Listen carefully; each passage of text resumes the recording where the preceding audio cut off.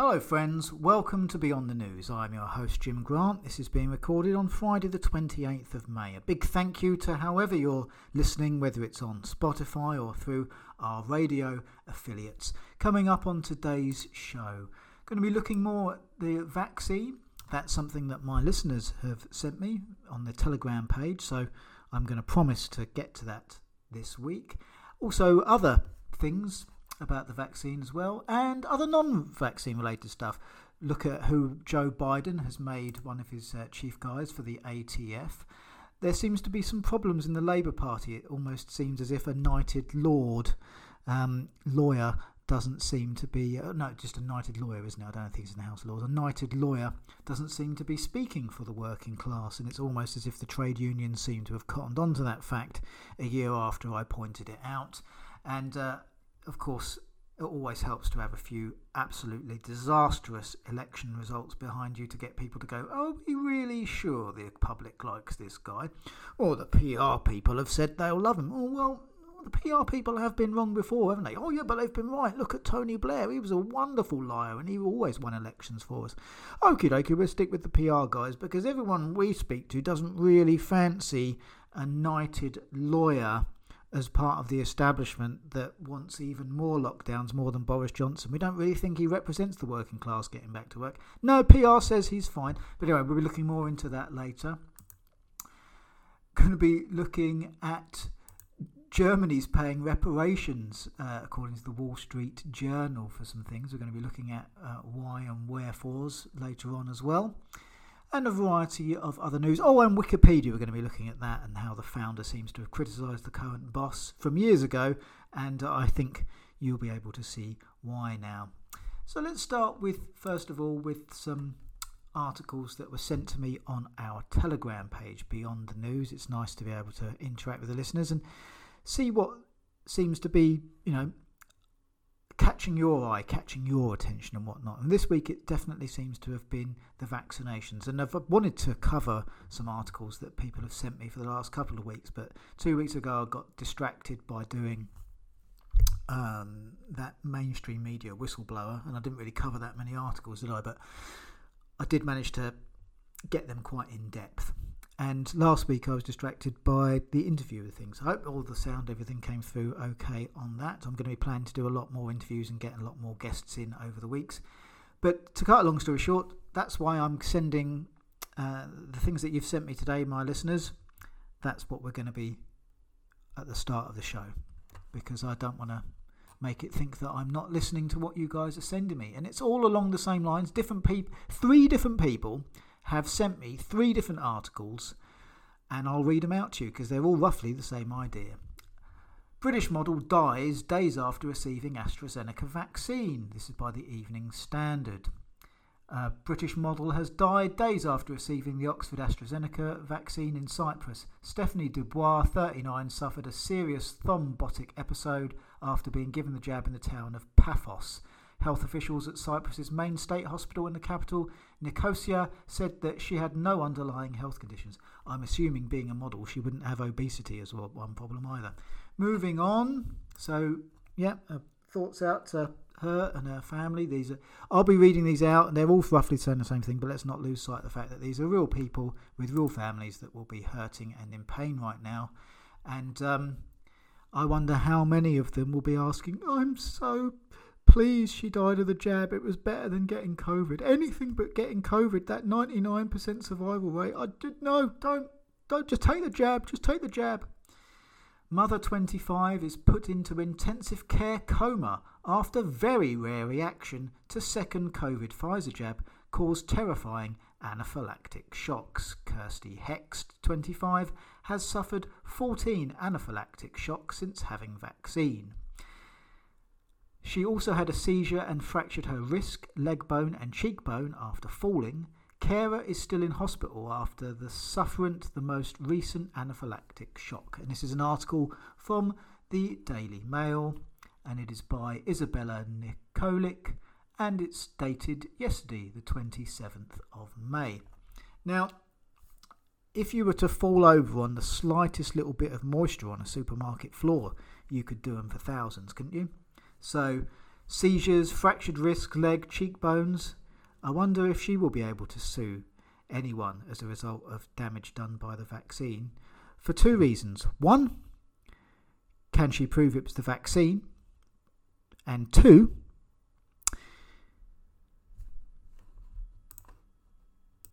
I hear that they are given liability protection. So will it go under the government's vaccine damage fund? That's an actual government site that I've listed on this show before. Who knows? But if you can slip over on a slight little bit of soap in Tesco's, imagine what you could do to people that give you very rare comas, fractured wrists, seizures, cheekbones. I wonder if she had problems before the vaccine, because you said no underlying. Was that the other one? But she has. That was the other one, wasn't it? God, it's awful. I'm getting confused between these poor people. A young mother was put into an induced coma after she suffered 14 anaphylactic shocks due to a very rare reaction to her COVID Pfizer vaccine, but she has spoken out to urge everyone to get vaccinated. Probably sounds like, get vaccinated! Get vaccinated! Get vaccinated! Yeah, that's Stockholm syndrome there. So, of course, I'm not making fun of her deliberately. I'm making fun of the fact that how can you get 14 anaphylactic shocks, seizures, fractured wrists, legs and cheekbones and gone, I thoroughly recommend this. This is wonderful. I was going to go on holiday to Tenerife, but this, 14 anaphylactic shocks, wrists, fractures, hospital-induced comas. You want to line up and get yourself some of that, son. Where's these people's... it's a 99% survival rate. Plus, if she's 25 as well, it'd probably be higher than 99%, wouldn't it? 99 point whatever. The carer who was deemed unfit to work, really, after 14 seizures, is in hospital after suffering the most recent anaphylactic shock. So again, I want to draw fact. I'm not making the fun out of people who have seizures. I'm not making fun out of people who have any difficulties or anything like that. I'm making fun out of the fact that someone is prepared to do this to themselves and then would recommend it to others. When the alternative, I could understand it if it was against something like Ebola, which is not a 99% survival rate. It's something like a 99% death rate, isn't it? And it's bleeding out your eyes in a slow, painful manner. So I could understand that. Fractures, jabs, anaphylactic-induced comas, that would be better than Ebola. But the sniffles with a 99% survival rate, and not to make fun of the 1% that's died or the families that have suffered losses as a result of that. But really, are you going to go and get your booster, Kirsty Hext? Are you going to go up for your third jab? She probably will. Thoughts to everyone and their families that have lost someone or been harmed, and even if she makes a complete recovery, that's still a big detriment to life, isn't it? A lot of pain and suffering to go through, and being in a coma, we don't know how long for and all that kind of stuff. So I am making fun of the situation, but I'm not making the fun of her. I'm making the fun out of her lack of survival instinct, and I'm doing it so we can try and listen to it so we don't get more people going into anaphylactic. Even if people go, well, I still want to take the vaccine, but I think we need to protect people who may be susceptible to it. Was there anything beforehand in her medical history that perhaps could be examined to go, you've got this, that's why you went into other things? Because there's many other people who've had those jabs and they haven't gone into anaphylactic shock and everything like that. I am picking out the worst ones to read to you, or in fact my listeners have sent them to me to be read out. So, but the point is, we don't know about the long-term health effects, and we read it out in the show. We don't know how it reacts with other medications. I read that straight from the government-owned document. They admitted that. So what I'm saying is, I know it's too late now. We should have done the science in advance, which is what I've been saying all along. But perhaps now we could do the science and look at, right, who's having these severe reactions? Because it's fair to say the vast majority don't. What is it in their medical history that they are taking, have taken, or other forms of things that make them susceptible to them? So then we could perhaps prevent someone else going into anaphylactic comas. It is, however, so I make light of things, I make joke of things. It's the only way to draw attention to things, and the only way to change things is to draw attention to them. So I make no apologies for trying to bring some levity to it so we can try and turn things around. But my joke is not aimed at that woman's suffering. It is aimed at her lack of... If I put my hand in a crocodile's mouth and it bit me off, that would be bad enough to lose my arm and then go into anaphylactic shocks and all that kind of stuff. I wouldn't be recommending. I'm glad I did it. Everyone should shove their hand in a crocodile's thing. Why not? Well, if you don't, you might have to take a 1% survival rate on a cold and flu virus. I'll take the 1% survival rate. Chance that I don't, the 99% on my side. I'll take those odds, I think, better than the crocodile. Too late for this lady, though. And of course, perhaps if we'd have made more fun of these people when the initial things started coming out in December and January, maybe this woman would have heard it. She'd have gone, that's awful to take the mickey out of these horrible people. That's terrible. I'm going to write and have these people cancelled. Oh, what is it they were saying? Oh, do you know what? I've got that. Maybe I shouldn't have my jab. But too late for this lady now.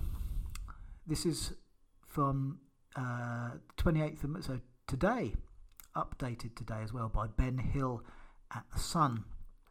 Devastated. Lisa Shaw, a BBC presenter, 44, died from blood clot after having AstraZeneca COVID vaccine, her family say. A brilliant BBC presenter died after suffering a blood clot following the AstraZeneca COVID vaccine, her family said today. Liz Shaw's devastated relatives told of their heartbreak, saying, "There is a Lisa-shaped hole in our lives that will never be filled." The 44-year-old mum of one who worked for BBC Newcastle developed severe headaches a week after having the COVID jab and feels seriously ill a few days later, her family said in a statement. Experts stressed that cases of blood clots linked to the vaccine are extremely rare. Lisa's family said she was treated by the Royal Victoria's Infirmary's intensive care team for blood clots and bleeding in her head. Tragically, she passed away surrounded by her family on Friday afternoon. "We are devastated." And it goes on. You can always read the articles for yourself on the Beyond the News page and listen to them for yourselves. It goes on to say the latest MRHA data reveals 332 cases of these very rare blood clots reported and 58 deaths. And that comes as 24.2 first doses and 10.7 second doses of AstraZeneca vaccine have been given in the UK. The incidence rate after first doses was 13 per million doses. So perhaps it's time, like I said, to, analyse what was different about this woman, and perhaps we could isolate that to stop more tragedies befalling these people and their families. And that is, that's a couple of kids. One's lost her mum and the other's mum's in a coma. I'd like to reiterate, it's not a laughing matter, but what do you want me to do about it other than try and bring some light to it? And if, it can't all be doom and gloom. You've got to have... and also people don't listen to doom and gloom. There's a reason they put adverts in television, That's what it is. You need some of that entertainment, and entertainment can sometimes be controversial. But that's what gets people to watch. People don't watch the adverts for adverts' sake. So, if there's anyone that's thinking, "Oh, Jim, it was terrible the way you talked about that coma victim," I am just trying to get through to people that these risks are very real, and that saying "shut up, conspiracy theorist" to anyone that's trying to point that out to you isn't going to bring these ladies back for their children. And that's the real tragedy, and I want to try and avoid that, and I'm going to do it any way that I can to get that message out. So we were talking, that's the lady that works for the BBC. Got an article now from the Telegraph, and this is, checking out the date, 27th of May, by Andrew Orlowski. You think the BBC is biased? Check out Wokepedia. Despite its frequent fundraising pop-ups, Jimmy Wales's operation is flush with cash it funnels to a left-leaning dark money group. Ooh. Who would you name as the most influential media company in the world? Some might offer Fox, Disney or the BBC, or AT&T and Comcast, the largest media giants by revenue. In fact, the real answer may be hidden in plain view. Wikipedia. And of course, subscribe to the Telegraph if you want to read more, which set off my memory. And there's an article here presented by the Press Reader, presenting an article from the Irish Times from the 12th of April 2007. I remembered it. And I thought I'd... and now it's not letting me read it. Oh, that's nice. But anyway, to cut a long story short, the founder criticises Wikipedia content. The online encyclopedia Wikipedia should be taken with a pinch of salt, a spokesman insisted yesterday. Wikipedia founder Larry Sanger told the Times it contained frequently, and that's as much as I can read, but I can... you get the message, don't you? All these fact checkers, it's like the fact checkers for Facebook, who was fact checking the Wuhan story. One of them had connections to Wuhan. You know, that's all you need to know. And of course, it's starting to break now that we think it might have got out of the lab, got out or released. Well, we shall see, won't we? Moving on to correcting mistakes here. This is from the Wall Street Journal, and it is from today, the 28th of May. Germany recognises colonial genocide in Namibia to pay 1.3 billion. Government in Germany to ask for forgiveness for atrocities against Herero, Nama people in the early 20th century. Germany said Friday that it would ask former colony Namibia for forgiveness for what it now recognises was a genocide of the local Herero and Nama people committed by its troops between 1904 and 1908. Blimey, there was another genocide, was there? Because Germany went on to repeat that about 40 years later, didn't they? So there's a couple of genocides in that century. As part of this official recognition, Germany will pay 1.1 billion euros, equivalent to $1.3 billion, for reconstruction and development projects in Namibia as a gesture of recognition of the immeasurable suffering that was inflicted on the victims, Foreign Minister Heiko Maas said in a statement. Oh, blimey. Britain better not start doing that. You imagine what the British Empire got up to. I mean, India alone, what we did over there to Gandhi and his people alone. I mean, and where do we begin with the British Museum? I mean, all of that stuff's nicked. The only thing British about that museum is the building. All the stuff's in it is nicked from other parts from around the world, isn't it? And Britain, I love the way Britain handles that situation. They just do it with such utter...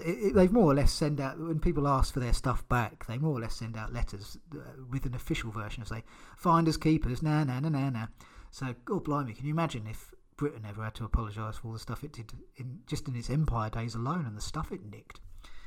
So, there's an interesting one for you. And the next article is from Reuters.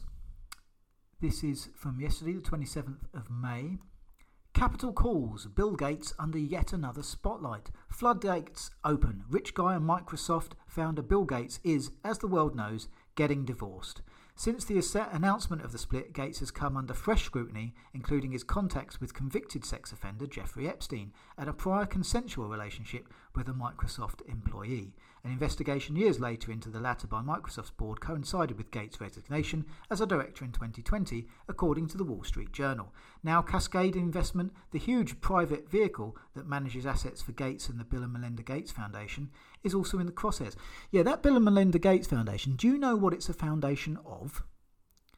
Why don't you go into DuckDuckGo? Because I do believe that the name has been dropped now, but have a look into what that is a foundation of and to do. I think that's quite an interesting couple of minutes to spend on a search engine for you. Investment chief Michael Larson engaged in a pattern of workplace misconduct, according to multiple New York... So blah, blah, blah, blah, blah. We've covered it before. I mentioned before that I was surprised that Melinda Gates, a whole Epstein thing, because that's been known about for quite some time now. So It doesn't really sit well with me that I'm getting a divorce as a result of the Epstein thing. What? From when he was mates with him for like the last 10 years, you just decided to do it now after the guy's dead? It just doesn't really. Now, I know that there are times and things, that and the other, but still, it's not something I really buy into. And also, the fact that he's transferred so much wealth into her name, that would imply that it's going to be an amicable divorce. The lawyers have obviously got hold of him and gone, you want to transfer some funds now before her lawyers ask you to do it. So there's still things going on there. There's more to this story than meets the eye, and the mainstream media has sort of turned on Bill Gates quite quickly, and they defended him vehemently for years, and he gives funding to various media outlets. Something doesn't smell right here to me. Why they would suddenly turn on Gates? Oh, don't get me wrong, I despise the man, but why they would suddenly turn on him now? Why now is the question. And this whole divorce thing, yeah, there's questions to be answered on that one for me. Speaking of questions to be answered, revealed Biden's nominee for ATF head is an anti-gun lobbyist who was at the Ruby Ridge standoff and Waco massacre and lied about cult members shooting down helicopters. So basically, the guy in charge, Biden's nominee for ATF, that's alcohol, tobacco and firearms, is anti-gun. And have you seen the Waco massacre? I'm not saying that those people were sane or right in any way, but I don't think when there's, when they're roughly keeping themselves to themselves, and they're weird and all that, but they're roughly keeping themselves to themselves and they've got kids in there, I don't think it's a good idea to lie about them shooting down helicopters so you can get the feds to run them down with tanks and burn them to death. I don't think that's the way forward, really. And there's a wonderful bit on that Bill Hicks did just before he died. It's not on one of his main DVDs, but he talks about the madness of the Waco situation. You might be able to still find it on YouTube. So Biden picked to head the ATF. David Chipman held Ask Me Anything Reddit thread last year where he revealed to have lied about aspects of the Waco massacre. So a known liar who's got away with known lies in which people died is Biden's top pick to overlook alcohol, tobacco and firearms at a time when firearm ownership is at an all-time high in America because they distrust government. Perfect way to handle it, Biden. ATF showed up at the religious sect's ranch in 1993 with a search and siege warrant for illegal firearms and weapons in the facility. A massive fire ensued. Ensued is an interesting word for it. The handling of the Waco incident quickly became the subject of major criticism after 76 Branch Davidian members and 5 ATF agents were killed. Chipman was also involved as an ATF agent with the Ruby Ridge standoff. Oh, nice. Another infamous incident. He was an ATF agent for 25 years and now is a senior policy advisor for the gun control advocacy group Giffords. Oh, no conflict of interest there. Gun rights advocacy groups are concerned with Chipman's nomination, claiming Joe Biden knows he cannot beat gun owners in Congress. Yes, so keep an eye on this situation. You'll know that the Americans have the right to bear arms. It's in their constitution. Anyone that tries to take away their firearms, whether you agree with it or not, is going to have a really bad day. And There's 330 million in America, and I think over half the Americans are armed, and a lot of them are armed to the teeth. If you've ever want to know what this could potentially look like, Bundy Ranch. It's nothing to do with Ted. It's something totally different. And that will send you down some rabbit holes of what happened to some of the guys in them. Was it Ammon Bundy or one of his friends? One of Ammon Bundy's friends or anything like that, and the Fed killing and all that. That's a whole story in itself. Bundy Ranch, Bundy. That's what happens when government meets armed citizens, and it was hilarious. That they goose-stepped backwards off of the land. That was all as a result of the Bureau of Land Management. To cut a very long story short, the Bureau of Land Management took this farmer's cattle, which he said was unlawfully, and the local sheriff seemed to have close connections to people taking the land, Bureau of Land Management. He didn't get involved. Other people got involved, said it was illegal. So the farmers bounded together because they'd done this sort of behaviour to a variety of other people who've seen the farmers off before, and the militia got involved, and they went down and they got the cattle back. And there were 300 people screaming at the people, "I will shoot you in the face if you come on this land." And they just said, "You fire the first shot. There's 300 of you, there's 1,000 of us, and we're ex-veterans as well. We've got snipers up on the hills. We will take you out. But you have to fire the first shot because all I want is my cattle back." So he wandered in and he got his cattle back. And then they said, "You have to leave now." And he went, "No, you leave now." And they just started like doing this weird goose step backwards, total authoritarian people. But those were the people, that served in Iraq, kicking people's houses down, Abu Ghraib, Fallujah, all that kind of stuff. And then you let them loose on the domestic population. And I think you'll start to see army in the streets in the UK as well. Probably something to do with that vaccine before too long, because uniforms intimidate people, army intimidates people, badges intimidate people, and all the people that were going to take the vaccine as a result of the propaganda have already taken it. The ones who are yet to take it are the ones who aren't going to take it, if you know what I mean. There's going to be some that have not been called up for their jabs and this, that, the other, but you get where I'm going with this. So, what else do you do with a load of people who aren't going to take a jab because they don't want to risk all the side effects that we listed earlier and would take their chance with a 99% survival rate, and even then don't particularly want to change their DNA because those mRNA vaccines permanently change your DNA. They're almost gene therapies, and some people wouldn't even call them a vaccine. What do? You get people to intimidate. So, we shall see where it ends. Are they going to bang at the doors? I mean, I'm not making this a prediction, but I'm not saying it's not going to happen either. I can see it sort of coming. It all depends on how much of a dictator Boris Johnson is. So, what are they going to do? Knock at the doors? How long do they knock? And let's just hope that that's where they leave it, because everyone needs a warrant to enter someone's house in the UK. Otherwise, you will be living in Iraq, won't you? And go and speak to the Iraqis that had their doors put through in the name of freedom. We're liberating you at 3 o'clock in the morning and dragging you off to dungeons without lawyers or trial because we have heard someone along the grapevine has heard from our intelligence that, that's the same intelligence said there was weapons of mass destruction here, which we haven't found, that said you're dangerous, so we're going to drag you out of your house at 3 o'clock in the morning. And then, of course, the troops come back and they start to go, I can't believe, it was bad and we were put into that state of terror and we were attacked and this, that and the other, but a lot of the stuff that we're doing is wrong and I can't really reconcile myself with it. And that's why I do believe you do get, in America at least, more troops killing themselves when they come back home than die on active duty tours, or at least there have been some years where that has occurred. Go and look it up for yourself. So moving on to Keir Starmer, Labour funding threatened. It was, of course, naturally, as predicted here on Beyond the News, it was a disaster for him.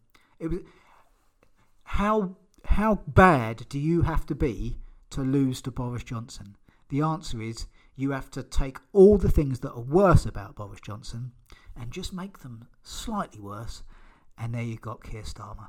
It's almost as if someone's pulling the strings to both puppets and gone, I need Johnson to get this deeply unpopular agenda through. What do we do to do that? We pro wrestling match it, we own both parties, and we make the other opposition, the only viable opposition there, we make him even worse, don't we? So we give him literally the choice of two evils. I merely speculate in one of my more paranoid moments, and of course it could just be that great minds think alike, or in this case, fools rarely differ between Starmer and Johnson. Maybe it's not a conspiracy. Maybe they're just all a certain type of person that goes to the Eton schools, and there's no more conspiracy other than the fact that they look down their nose at us as well, didn't go to Eton. Well, not one of us, is he? Not a knighted lawyer. No. Not former mayor of London. No. Well, they don't matter then, do they? Lock them in their homes. Track and trace to leave. Lock them up. So, this is by Ian Watson. Labour funding threatened by two candidates for Unite top job. Multi-million pound funding for the Labour Party from its biggest trade union backer has been put at risk. Two of the candidates seeking to replace Len McCluskey in the top job at the Unite Union have signalled that contributions could be cut. Both Howard Beckett and Sharon Graham have indicated that Sir Keir Starmer could not be certain of financial support from Unite if they won. The union pays Labour around 1.3 million in affiliation fees, and it donated 3 million to the party in the run-up to the 2019 general election. This is all supposedly because, the unions want to lobby people to keep their jobs there, and you think, right, if we pay 1.x million, we get more than that back through our leavified jobs being kept in certain areas and things like that. But these people are starting to see the reality now. Sir Keir Starmer wants an even harsher lockdown. Well, how's that going to be good for industry then? Let's take do you know what I mean? A knighted lawyer, how does he speak for the trade unions? Is he really one of us? So, just as I predicted on Beyond the News, episodes ago that there was going to be a problem, ta-da, here it is. And lo and behold, it usually comes after the Emperor Has No Clothes has been seen to be naked. So, Sir Keir Starmer, he's your man, he's your man, he's your man, he's your man, he's your man. I don't think he is. Everyone hates him. I don't think he represents us. I think he's even worse than Boris Johnson. No. PR says he's great. PR says he's great. Election results come in. Absolute flop. People go with their gut instincts, and there's going to be a problem. I have I'm not a Labour supporter. I liked a lot of Corbyn's stuff. I disliked some of Corbyn's stuff as well, and I couldn't find to bring myself to vote for him after he essentially backtracked on Brexit. He was a massive leaver, in all that. He was a Tony Benn school of Labour, and then suddenly, whether he changed his mind. And one can speculate whether it was because lobbyists got in his ear, or someone had something on him, or he just got really bad advice. Either way, it tells me Corbyn's either corrupt, weak, or stupid. And I couldn't bring to vote myself for someone like that. And of course, it goes without saying, I couldn't vote for Johnson. So hopefully, and if you look at the Brexit vote of leave with the Labour vote of leave, and it doesn't matter what your opinions of either party or issue are or anything like that, you'll find they massively overlap. So Jeremy Corbyn went, right, what's the key issue my entire voter base is really keen on that overlaps massively, and I'll do a 180 on it. And that's why he lost to Boris Johnson, who, when faced with a first tough question, went and hid in a fridge. And that's the Prime Minister that we've got now in Britain. One of Boris's former top guys has dumped on him in court this week.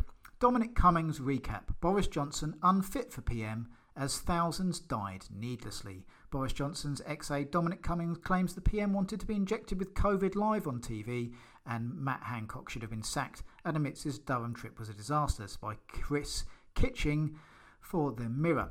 This is what I call an Overton window change. So let me give you another example of that. So in the Olympics, we said, we should have the British Army run the Olympics. And everyone went, you can't have the troops on the streets. That looks really bad. That's what dictators do. It's what banana republics look like.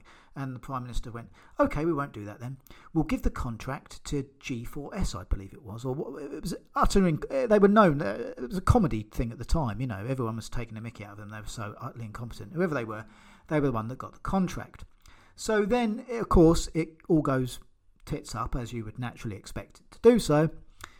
And then suddenly the government go, we've got to quickly get the troops in there. They'll plug the gaps and everything like that. They're the only ones that can do things efficiently at short notice. So that's called an Overton window change, because people went, it was good with the army running it, wasn't it? That's called, the Overton window. So let me extrapolate that to how that works here. Rather than have a debate on, does lockdown work at all? How does it compare with the control experiments in South Dakota, Florida, now Texas, Iceland, Sweden? How does that work? Because we had one of the harshest lockdowns and one of the highest death rates, and the people with the fewest lockdowns, or none at all, had really low death rates. So maybe lockdown is bad, and we haven't even begun on the suicide rates and economic destruction. Now that would be a proper debate, the cost-benefit analysis of lockdown. What exactly did lockdown do to slow the spread? Let's look at it in scientific terms. We agree with it in the idea that there's something nasty out there and people can catch cold from other people, so we see the common sense. Let's see how that scientifically translates to data and a cost-benefit analysis, at least a year on. No. The Overton window shift is, let's shift it from, is lockdown good versus lockdown bad, cost-benefit analysis of good science, to, do we have a lockdown or a really harsh lockdown? So it goes from lockdown or no lockdown to really harsh or really, really, really, really harsh. That's called the Overton window change, and it's called that because that's the window that you can see out of. Previously, you can see lockdown and no lockdown. They want to shift it, so the only view out of that window is lockdown or really harsh lockdown, and it's called an opinion shift, and it's called an Overton window change.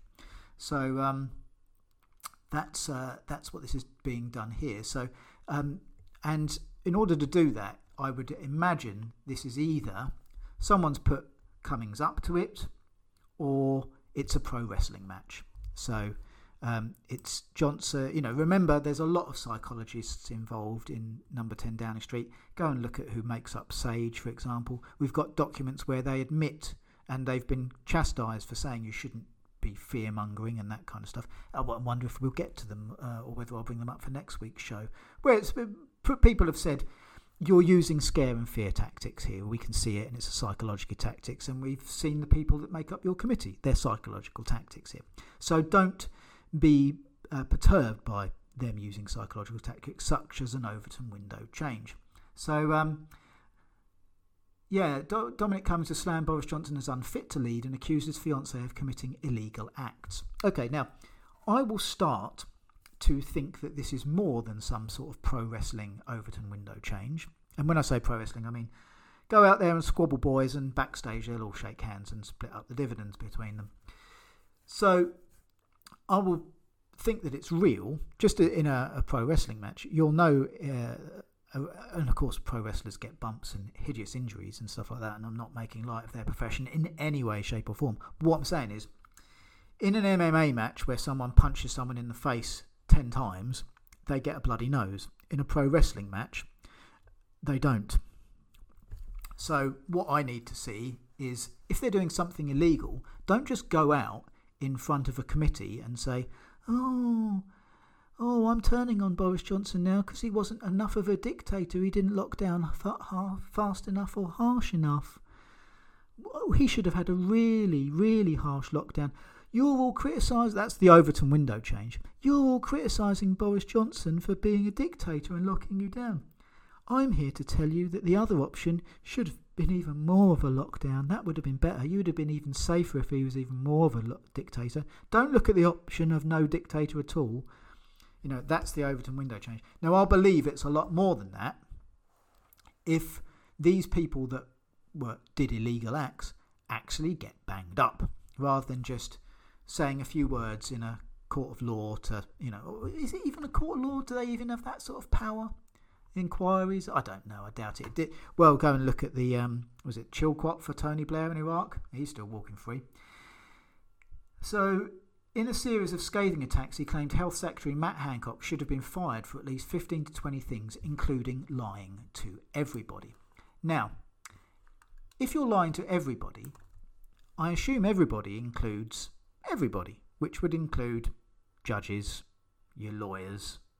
What I'm saying is, if you're a Prime Minister, if you're an official capacity and in your job acting officially and you're lying, I don't think sacking is quite what it's there. He said Matt Hancock should have been fired. How about if you're acting under your official position and you're lying and you know you're lying? I think that's more of a jail sentence. So, are you advocating liars go to prison, Jim? No, if someone's like cheating on their spouse or anything like that, of course not. But if someone's acting in an official capacity and knows that they're lying in the government role, and I assume that must involve lying to at least the people that pay your wages, which is the electorate, or the judges, or the police, I think that's probably more than a sacking offence, and someone should be put in the dock for that. If I start to see these people on trial, I'll believe that this is more than just an exercise in Overton window changing and psychological manipulation of the British public to think away from lockdown or anti-lockdown to lockdown or really harsh lockdown. That's what I think is going on here. Pro Wrestling Match is my speculative, uninformed, no sources, pure gut instinct reaction. And I try and give my opinions here because one of my listeners asked for my opinions. They quite like it that way. And that's what you'll find here at Beyond the News. You can think for yourself, do your own research. I just read out a bit of the headlines. And you can see the whole headlines for yourself on Beyond the News Facebook or on Parler if it's up, and I'll be getting onto Gab, or join our Telegram group as well. That seems to work quite well, and that's how people are sending me these stories. So a big thank you to the listeners for sending me a few articles to cover today. Now, moving on, here's someone that did lie and get jailed. However, it's in China and not in the UK.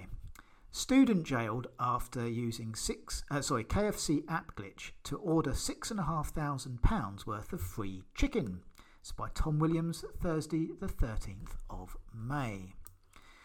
And you see the difference between lying to governments and corporations and governments and corporations lying to us. You can see the difference in consequences. Although, again, this is the Chinese Communist Party, isn't it? So, he's lucky he just defrauded KFC. If he was a political dissident, they'd have taken off his organs, and goodness knows what they do to those poor Muslim people in China. Is it Uyghurs, I think? Awful. I've seen the pictures of them, terrible. Where's the human rights on that? Well, where's the human rights on pretty much the entire Chinese party system, really? That's why so many people were protesting it. I would have thought Hong Kong, Taiwan, all over, and then COVID hit, and no one was protesting either because they were scared or it was made illegal. Convenient that. Where did it come from again? A student who ordered $6,500 worth of free food after discovering a glitch in KFC's online ordering system has been jailed. Zhu, 23, from China, managed to secure himself bucket upon bucket of free chicken by manipulating a voucher system for 6 months. He also shared the secret with 4 friends who collectively took a combined total of £15,500 worth of food before they were stopped. Zhu was ordering a takeaway via KFC's phone app using a voucher in April 2018 when he discovered the glitch. Between April and October that year, he effectively managed to generate endless free food vouchers by switching between the KFC app and the company's store on WeChat, Chinese equivalent of WhatsApp. Using this method, he found he could place an order using the voucher, but it would also still remain in his account. Zhu then sold on some of the meals for a cut price to his classmates while also eating them himself. See, there's your problem, mate. Do not do business in China unless you have the Chinese government on your side. And you can look into that. I believe it's an actual legal requirement. Certainly if you're an outsider to do business in China, I think you've got to have the Chinese government as in your business, you know. So his friends who exploited the glitch in a similar reason got away with food worth between $1,000 and $5,200 each. The group eventually caught and they admitted committing fraud. So the moral of that story is, friends, if you can find a way to defraud KFC for free food, don't tell your friends about it, because they'll tell everyone. Everyone likes a free meal, and then the secret's out and you'll be hauled off to a Chinese Communist Party prison in no time for 2.5 years. Alec Baldwin slams cancel culture as a forest fire in constant need of fuel on Twitter after his wife Hilaria's fake Spanish heritage scandal. Alec Baldwin once again slammed the concept of cancel culture. This is by Christopher Rogers. I don't need to go into the detail. I'm just wanting to get you to the idea that that a lot of people are, who'd have thought that stifling free speech and making everyone walk on eggshells would be a bad idea? And of course, racism is wrong. But here's the thing. You shouldn't ban racists' right to free speech for 2 reasons. One, you become a fascist like them. So you want to take the moral high ground. And 2, I think it's handy to know who these people are. So you could, you're a racist. Good, I can avoid you and never ever speak to you again now I've known that. And when I say good, I mean in terms of good I found out early, and now I don't ever have to spend time in your company anymore. Because these racist people are invariably angry, upset, quite ignorant people, which is ironically exactly how the cancel culture people are like as well. The sort that can't go onto Twitter for more than 2 minutes before they need to sign a petition to say someone should be banned because they've been offended. Those sorts. It's funny, isn't it?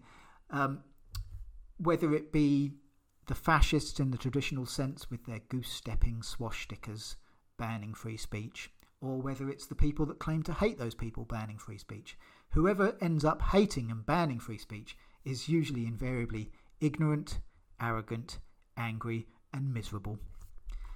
And misery loves company. So here's another article saying roughly the same thing, May the 20th by Lee Brown for the New York Post. Chris Rock rips cancel culture for rise in boring entertainment. Yes, that's right. Controversy, things that make people raise their eyebrows, different points of view. Not all. See, that's the thing, isn't it? Cancel culture is all for, we should only be using these terms and these sort of things. Basically, it's handcuffs on free speech. It's controlling the words you can and cannot use. It's effectively a form of control. And of course, if you make up the rule, if you can get to the point that you can make up the rules of what people cannot say, you can control what they can or cannot say. When you control what they can or cannot say, you are controlling communications. When you control communications, you are controlling information. When you're controlling information, you're controlling what people can think for themselves. And often, people are offended that's something that's giving joy to others. Not always, but some ways like that. So follow the patterns and you'll find why.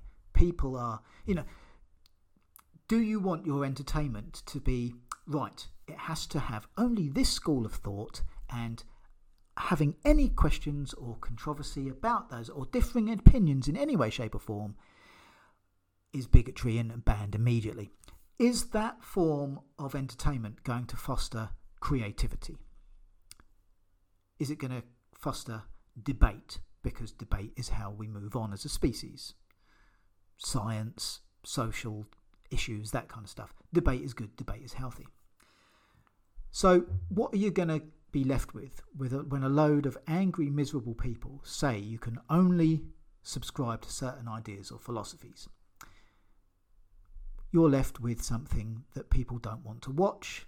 And so then the game becomes, we need to cancel everybody so everyone has to watch what we do.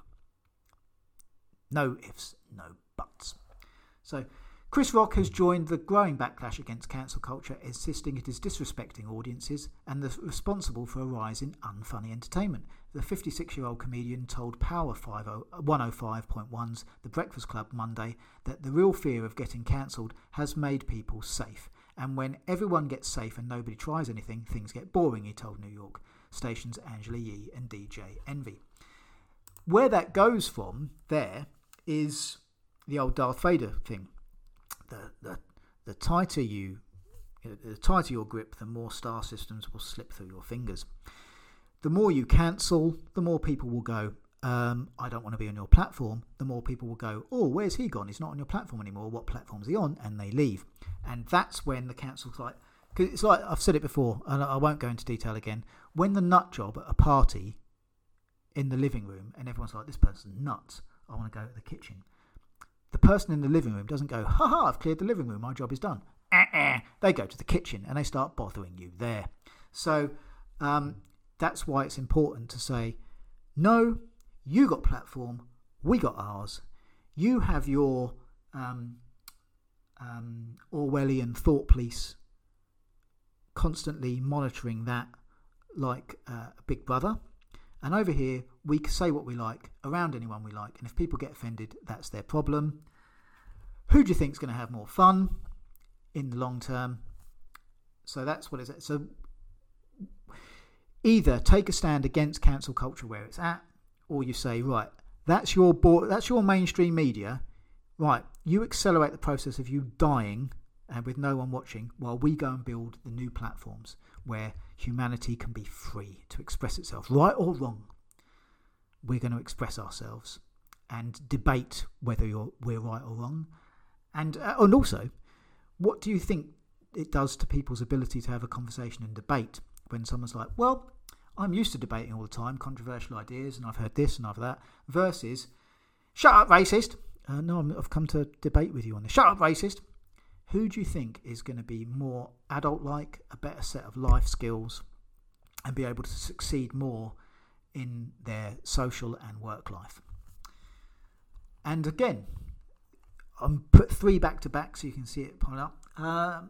And this is from The Independent, and it's by Shappi Khorsandi. I worked with Shappi a couple of times, very talented comic. Always happy to see her on the bill. Don't know her that well, but worked with her a couple of times. Very decent comedian, and very pleased to see that she's standing up for free speech here. Cancel culture is ruining comedy. It's time to stand up to it. When those who are not risk takers declare a comic is cancelled, well, excuse me if I think the noble raw art of stand-up comedy is something they neither know nor care about. Or you could replace stand-up comedy with freedom there. I think that would work just as well. Cancel culture needs to keep its nose out of stand-up comedy. I mean, what is the point of being a comic if you can't mess up? Really, if you haven't felt your insides hollowed out because something you have said has come across so badly that an entire room hates you, then you are not a stand-up comic. I'm definitely a stand-up comic. So good on Shappi for making that point. But I think it's also more important to point out the bigger issue.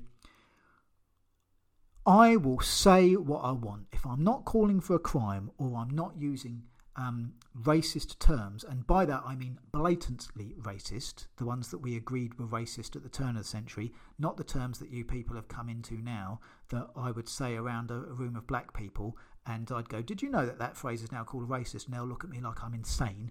That kind of nonsense that's stepped over the 20 years. The genuine racism, where nasty words are used or people aren't getting a job or anything like that, that is despicable and should never be allowed anywhere.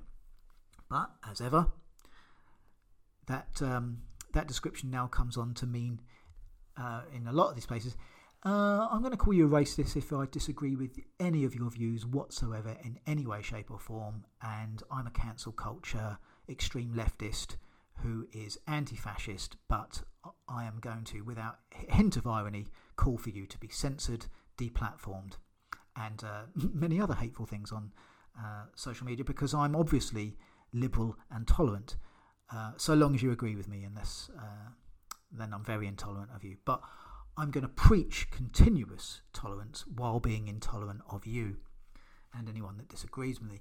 That is the modern left that I don't associate with, and it's so good to see people from the traditional left, of which I am involved in, that comedy is traditionally a part of, people like Shappi and Chris Rock speaking out about that. Very, very pleased to see that here.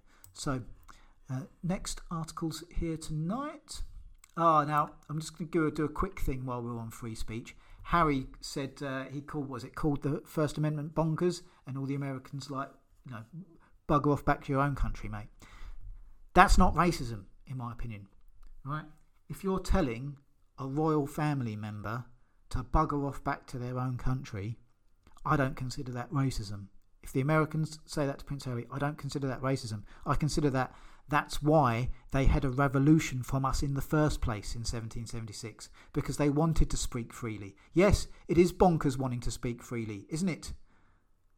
It's bonkers wanting to be free. Imagine that. So good on the Americans for telling Harry where to stick it with his anti-First Amendment speech. Yes, the right to speak freely. It's bonkers. My grandfather, he went to numerous Nazi funerals and rallies. We didn't build this country for you to speak freely. He didn't go on those rallies to say that free speech was anything other than bonkers. So there you go. I'm not a fan of the royals, as you could probably guess. So good on the Americans for telling him where to shove it. So Harry compares Meghan racism to Diana and Dodie. She was chased to death while in a relationship with someone that wasn't white. I think she was going to be chased to death and harassed and photographed whether she was with someone white or not. But I agree with the sentiment that it probably got a few more paparazzi on there. However, what I would be more inclined to look at, Harry, would be I did for RT, Keith Allen, the actor and father of Lily Allen, brought back Peter Cook's Establishment Club, which was for satirical comedy, specifically because he thought there was nothing on the mainstream media that was having actual non-woke comedy up there. You know, it was all brushing Brexit and Trump and all that kind of stuff. And we you know, I won't go into the details of how the BBC has been chastised for being too woke and left of the thing. I mean, we saw the advert before, isn't it? The first article, if you think the BBC's woke, wait till you see Wikipedia. I mean, you know. Anyway, I digress. But anyway, he decided to bring it back. And he made a very interesting documentary before he did.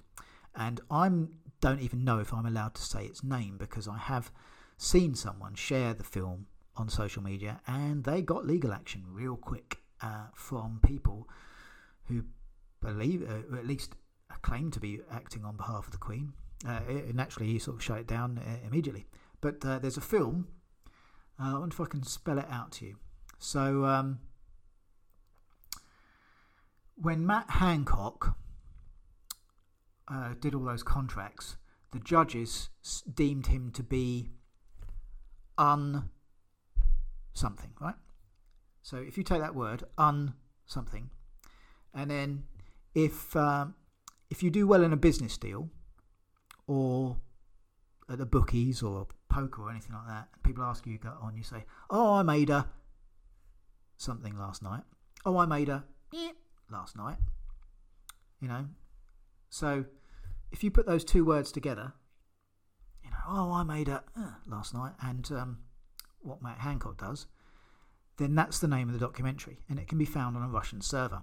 I suggest Harry watches it, because the title of it, and I can say this, I can't say it as a title of a film, but the title of the film is the judge's legal ruling over how she died, over how Princess Diana died. So if you can find the official ruling, that is the name of the film, and watch that film. It is extremely interesting. And I think if Harry hasn't watched it, he should watch that already. And good on Keith Allen for making it. Beginning to wrap up the show now. Articles from the Mirror here. Mum defends sending daughter to school dressed as basic bitch for Culture Day.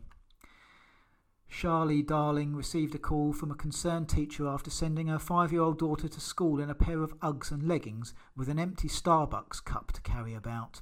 By Rosalind Fenton for the Mirror. And this is from the 14th of May. A mum has defended herself after sending her daughter dressed like a basic bitch for school's Culture Day.